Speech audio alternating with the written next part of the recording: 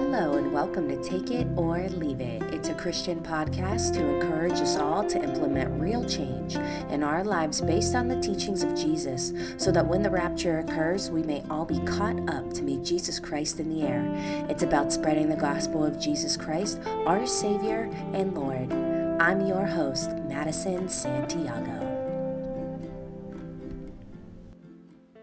Hello and welcome back to Take It or Leave It. I am so excited to continue our study of hell, and it is truly so critical that you and I both can speak intelligently about these things, so that when we evangelize people, we can speak of this bad news, of this fate that you and I and everyone must escape.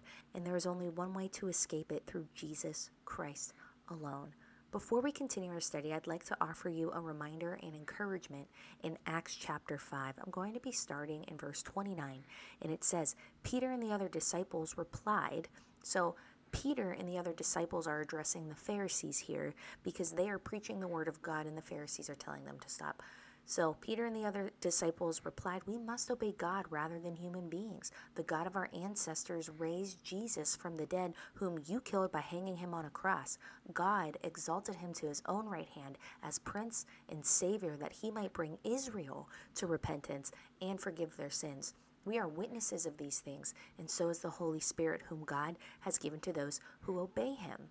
Amen. So whom God has given to those who obey him. So if you obey God, the Holy Spirit is given to you. So when we read those who obey, we can understand that this is constant obedience. This isn't just Sunday obedience, okay? And this isn't just obedience to the common commands, right? Don't lie, don't kill, right? That's very surface level. That's very baby teachings. But obedience to the call of God, not focusing on obedience of what do I need to stop doing, but what do I need to start doing to glorify the Father. Amen? When the Pharisees heard this, they were furious and wanted to put them to death. So, of course, the Pharisees heard this. They heard Peter and the other apostles tell them, hey, we're not listening to you. We better listen to God rather than you. So, of course, they're upset because the Pharisees aren't born again. They don't understand, right? So they become very upset. They want to put them to death. But then this man, this Pharisee named Gamaliel, he's a teacher of the law, right? He knew Apostle Paul. He was honored by all the people. He addressed this group of Pharisees that wanted to put Peter and the other apostles to death. And he said, "Men of Israel, consider carefully," which means take heed, take this seriously, what you intend to do to these men. So he's encouraging these other men, hey, consider your ways, think again. And here's his reasoning. Some time ago, Thaddeus appeared claiming to be somebody, and about 400 men rallied to him. He was killed, all his followers were dispersed, and it all came to nothing. After him, Judas, the Galilean, appeared in the days of the census and led a band of people in revolt. He too was killed, and all his followers were scattered. Therefore, in the present case, meaning in this case today with Peter and the apostles that you were so mad at that you want to kill, he says, in the present case, I advise you, leave these men alone. Let them go. For if their purpose or activity is of human origin, it will fail. But if it is from God, you will not be able to stop these men. You will only find yourselves fighting against God. So this Pharisee in particular, he was not born again, but he spoke with such wisdom, and he's right. He's right. If you try to come against somebody who is carrying out the call of God, you will not win. You will not win. And it's important today, and what I want to encourage you with is to consider your ministry today. Are you taking it seriously? And it's important that our ministry is of God. Now, there's a difference because there's many ministries that can look godly, but it doesn't mean it's God's idea. Amen? It doesn't mean it's God's idea. God has a very high standard. And it's not man who we please. This is the same attitude that we need to have today, because we are not carrying out the call of God to please human beings. It's about pleasing God. So it doesn't matter what people say about you. Keep going. Many today are creating their own ministry, and they believe it's of God because that's what they're telling themselves. They're deceiving themselves, or perhaps somebody else is telling them, hey, this is of God. But what people need to realize that if it's God's ministry, all the ministry will need is God. What I mean is the ministry will thrive through hardships because it's of God, and it will remain standing.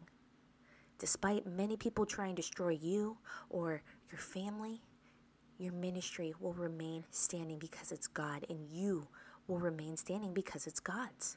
If we fail to take it seriously, then we put ourselves against God. And I'll say that again. If we fail to take our ministry, to take the call of God seriously, we put ourselves against God.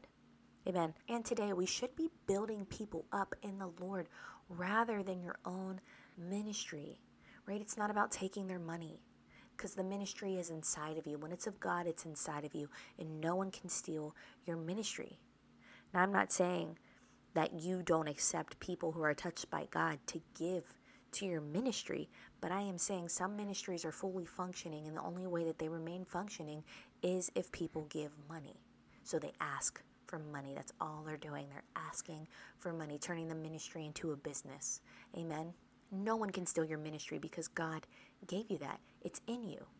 You are going to present to God one day what you have done, and I'm going to do the same. You're going to present the fruits of your labor.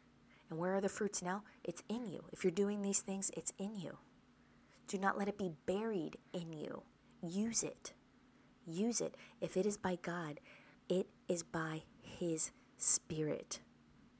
Right? In Zechariah chapter 4, verse 6. You can review that. I'm not going to read it word for word, but it says, not by might nor by power, but by my Spirit. Amen? If someone is fighting you, it doesn't matter if it's man, if it's witches, demons, they won't be fighting you. They fight God. And if you don't take it seriously, you will be dealt with.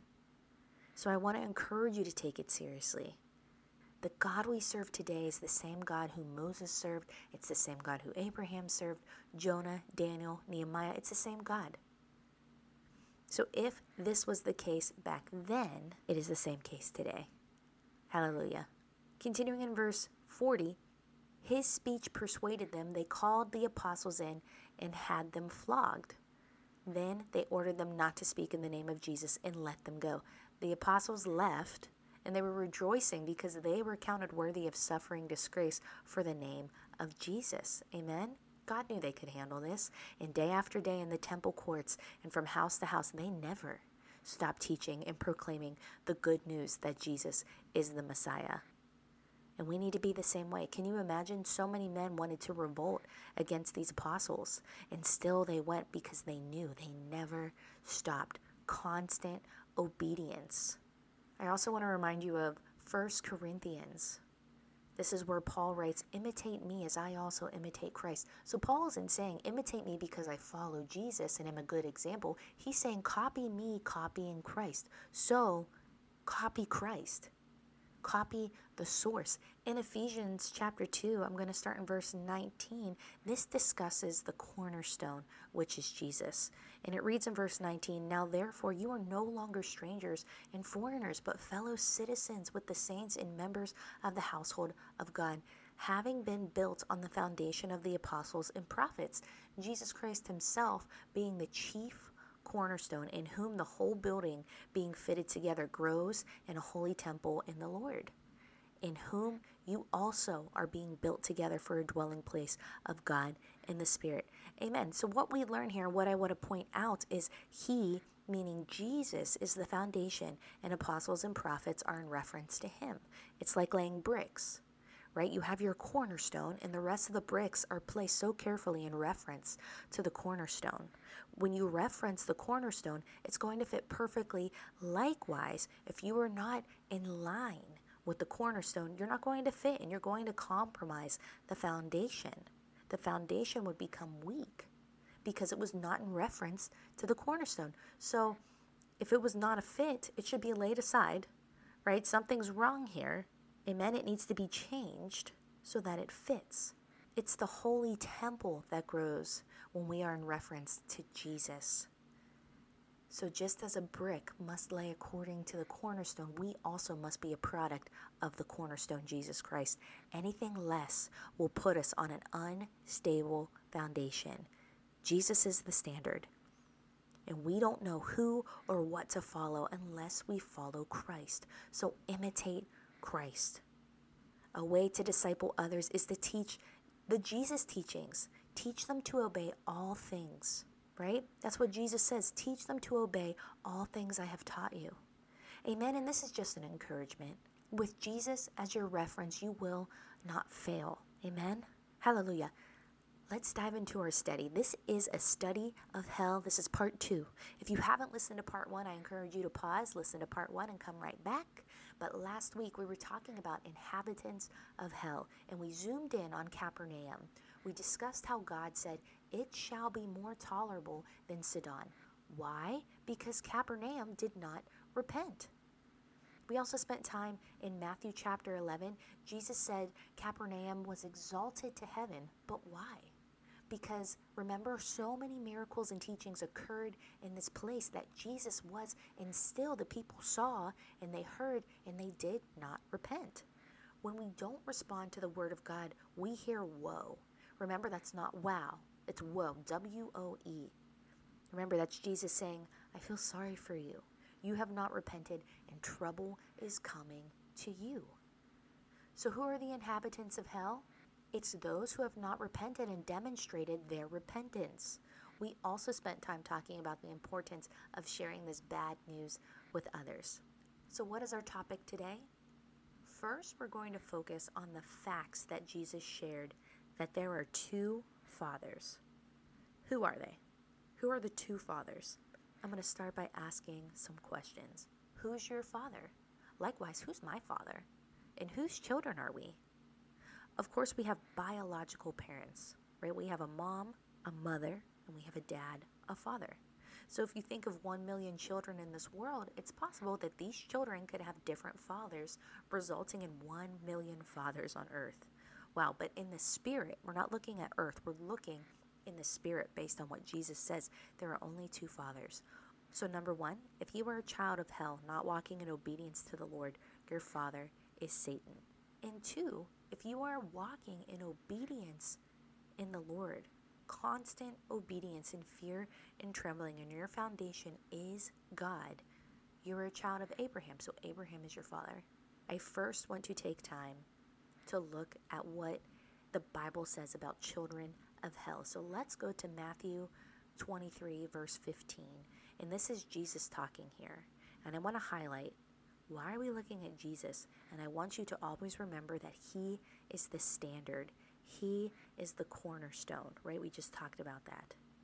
We must prioritize the teachings of Jesus because he is the Word. Yes, everything else in the Word is God-breathed, right? And these men and these parables, they are in the Word because Jesus said so. But we want to always prioritize the teachings of Jesus. So in verse 15 it says, "Woe to you, scribes and Pharisees, hypocrites, for you travel land and sea to win one proselyte, and when he is won, you make him twice as much a son of hell as yourselves." You know, many think Jesus doesn't speak like this. Many think God is love and that's it. But clearly he spoke like this. He called the Pharisees, "You hypocrites," and then telling them, you put all this effort in and you just convert more sons of hell, right? So let's read that again. "Woe to you, scribes and Pharisees, you hypocrites, for you travel land and sea to win one, just one person. And when he is won, you make him twice as much a son of hell as yourselves." Wow. Jesus is saying, again, you work so hard. You're going great lengths just for one, opposed to many. Why wouldn't you get many? Why are you going such great lengths just for one? And one who you don't even teach correctly according to the teachings of Jesus. Jesus is showing that this is a waste of productivity, demonstrated by children of hell. It's like today, there is so much effort in the church, in programs, in church concerts, in activities, but the children are still on their way to hell, growing to be crooked. These things are a waste of time, energy, money, resources, etc., it's important that you teach one another. You teach the children and the adults what it is to fear the Lord, right? These activities aren't going to save you, just like church attendance doesn't save you. So in verse 15, Jesus mentions that children of hell, these are the Sadducees and the Pharisees. They were sons of hell, like Capernaum and Bethsaida, which we studied in part 1. I also want to take you to Luke chapter 19, verses 1 to 10, and I want to read about the sons of Abraham. Starting in Luke chapter 19, verse 1, it says, "Then Jesus entered and passed through Jericho. Now behold, there was a man named Zacchaeus, who was a chief tax collector, and he was rich." So just to pause, do you know Zacchaeus? This is a very common story. I know in the United States there is a song that is sung to the little children about Zacchaeus. You come down from that tree because Jesus is going to your house today. That's the song. So usually when you hear Zacchaeus, you can know immediately, oh, he is short, he's a Jew, and as we just read, he's the chief tax collector and he's rich, but he was a sinner. He cheated people, okay? In verse 3, and he sought to see who Jesus was. So Zacchaeus sought to see who Jesus was, but could not because of the crowd, for he was of short stature. So he ran ahead and climbed up into a sycamore tree to see him, for he was going to pass that way. Amen. So he wanted to see Jesus, but could not because that crowd was so thick around Jesus, and Zacchaeus was short. The crowd was thick, so he had to climb a tree just to see him. Can you imagine this? This is a man with a reputation of wealth. He's the chief tax collector, and he's in a tree, right? It's like seeing the president in a tree. People notice. Someone with such a position who's in a tree, that's very humbling for others to see. Zacchaeus disposed of his pride and his position just to see Jesus. And if you exalt yourself, what you need to remember is Jesus will bring you down. He will bring you down. And if you humble yourself like this, and you humble yourself before him, God will raise you up and no one can bring you down. So you decide the outcome that you want. Don't worry what people do or say to you because of the efforts you go to see Jesus, because God will lift you up in his time. He will lift you up. Why? Because Jesus lives in you. Amen. When you seek God first in all things, Jesus lives in you. Like Joseph. Remember Joseph? He was thrown into a pit and he rose up. Who rose him up? God rose him up. Then he was sold as a slave. Why? Because God said so.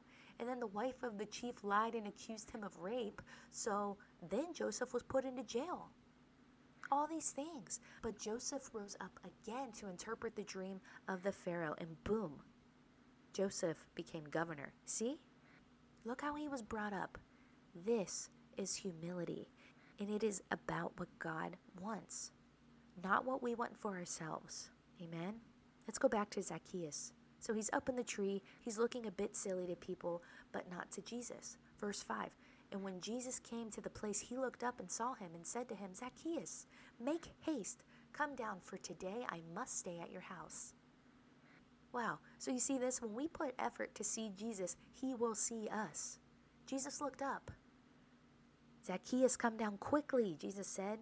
Wow, isn't that so nice for Jesus to know your name? Jesus had never seen or spoken to Zacchaeus before, but of course he's God, he knows all things.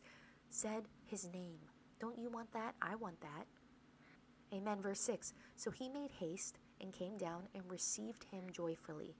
But when they saw it, they all complained, saying, they as in the other people, right? They were saying, he has gone to be a guest with a man who is a sinner? Verse 8, then Zacchaeus stood and said to the Lord, look, Lord, I give half of my goods to the poor, and if I have taken anything from anyone by false accusation, I restore fourfold. What is Zacchaeus doing here? In verse 8, Zacchaeus is repenting, but not just with words, right? He doesn't want to just make it right with words, but with action. Amen. And Jesus said to him, today salvation has come to this house, because he also is a son of Abraham. For the Son of Man has come to seek and to save that which was lost. Amen.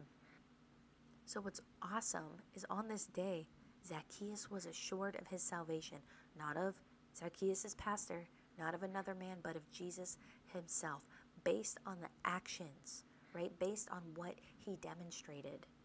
So sons of hell or sons of Abraham, you need to decide. Fiery dumpster where the worms don't die? Or eternity with Jesus Christ, the one who brings salvation to you? You see, Jesus called Zacchaeus by name in the Spirit. Zacchaeus repented for his sins and demonstrated that repentance. How did he do that? Half of his goods was going to the poor. He said that, and he paid back those who he stole from 4 times the amount he took. Wow. So demonstrated repentance. Likewise, you and I, we ought to demonstrate repentance in our lives. You know, the Word of God speaks of the book of life, and only those who have truly repented are listed. The names that are not listed are those who have only prayed a prayer for forgiveness. It is those by their works or service to God that demonstrated their repentance that are going to be listed in the book of life. Those who offered their full life to Jesus, those who did not make excuses. Jesus called Zacchaeus by name. Again, don't you want that? Those who pray for forgiveness but don't act on that, they don't act and show action that they have repented, meaning they do not dedicate their full life to the Lord, saying everything he says yes to, focusing on what can I be doing more for the Lord rather than what do I need to stop doing so I don't sin. It's a change of mind. When you just pray and you don't act, you remain children of hell. No works, no name in the book of life. These are the people that are constantly saying Jesus understands that it's not time for that. You know, in Matthew chapter 7, verse 23, Jesus says, I never knew you. Specifically, he says, and then I will declare to them, I never knew you. Depart from me, you who practice lawlessness. So you who do not obey my word, get away from me. I never knew you. Right? So if Jesus didn't know them, they're not going to know you and they're not going to know me unless we demonstrate our repentance through how we live our lives. So there are no other fathers. There's 2. There's Satan or Abraham based on the word of God. What makes me belong to Jesus? Is it a prayer of repentance? Attendance at church? Doing good deeds? Maybe donating money to church? Paying my tithes? Or do I belong to Jesus if I can show him works as a product of my true repentance? Because again, Zacchaeus didn't just repent, he changed. He changed, he made it right, he took action. The Word of God also says that there is rejoicing in heaven when one soul repents and walks with him. Wow, one soul. We ought to believe unto righteousness. That's Romans 10:10. And the world gets this verse wrong. They pick it apart and they want to omit the part that requires action. Romans 10:10 says, for with the heart one believes unto righteousness, and with the mouth confession is made until salvation. When you believe unto righteousness, that means you are believing until your life is right before the Lord. There's an action, right? Not just praying, but action. We need, today, the church needs to believe in heaven and hell. You can't just pick one. You can't just pick one. If we believe in one, we must believe in the other. And we must share this with others. Why? Because Jesus taught us about the bad news. Jesus wants us to be knowledgeable in these things. People should be knowledgeable of hell. May we be like Zacchaeus, to find all ways to see Jesus. It doesn't matter if we look funny to other people. People will see you acting differently, and it should not matter. Set yourselves apart to glorify the Lord. And I pray we can all lay whatever it is aside that is keeping us from seeing Jesus. Pray to God that he reveals it to you, because we cannot waste any more time in these days. And in those moments where we don't understand what's going on, like in the life of Joseph, right? Listening to God, but all these things are happening to him. He's in a pit, and then he's in jail. He's sold as a slave, right? It doesn't make sense. If you feel like you are down, remember that Jesus' thoughts and ways are higher than ours. He knows what he's doing. We just need to respond and be quick, always seeking him. Amen? Thank you so much. This is Take It or Leave It. God bless you all.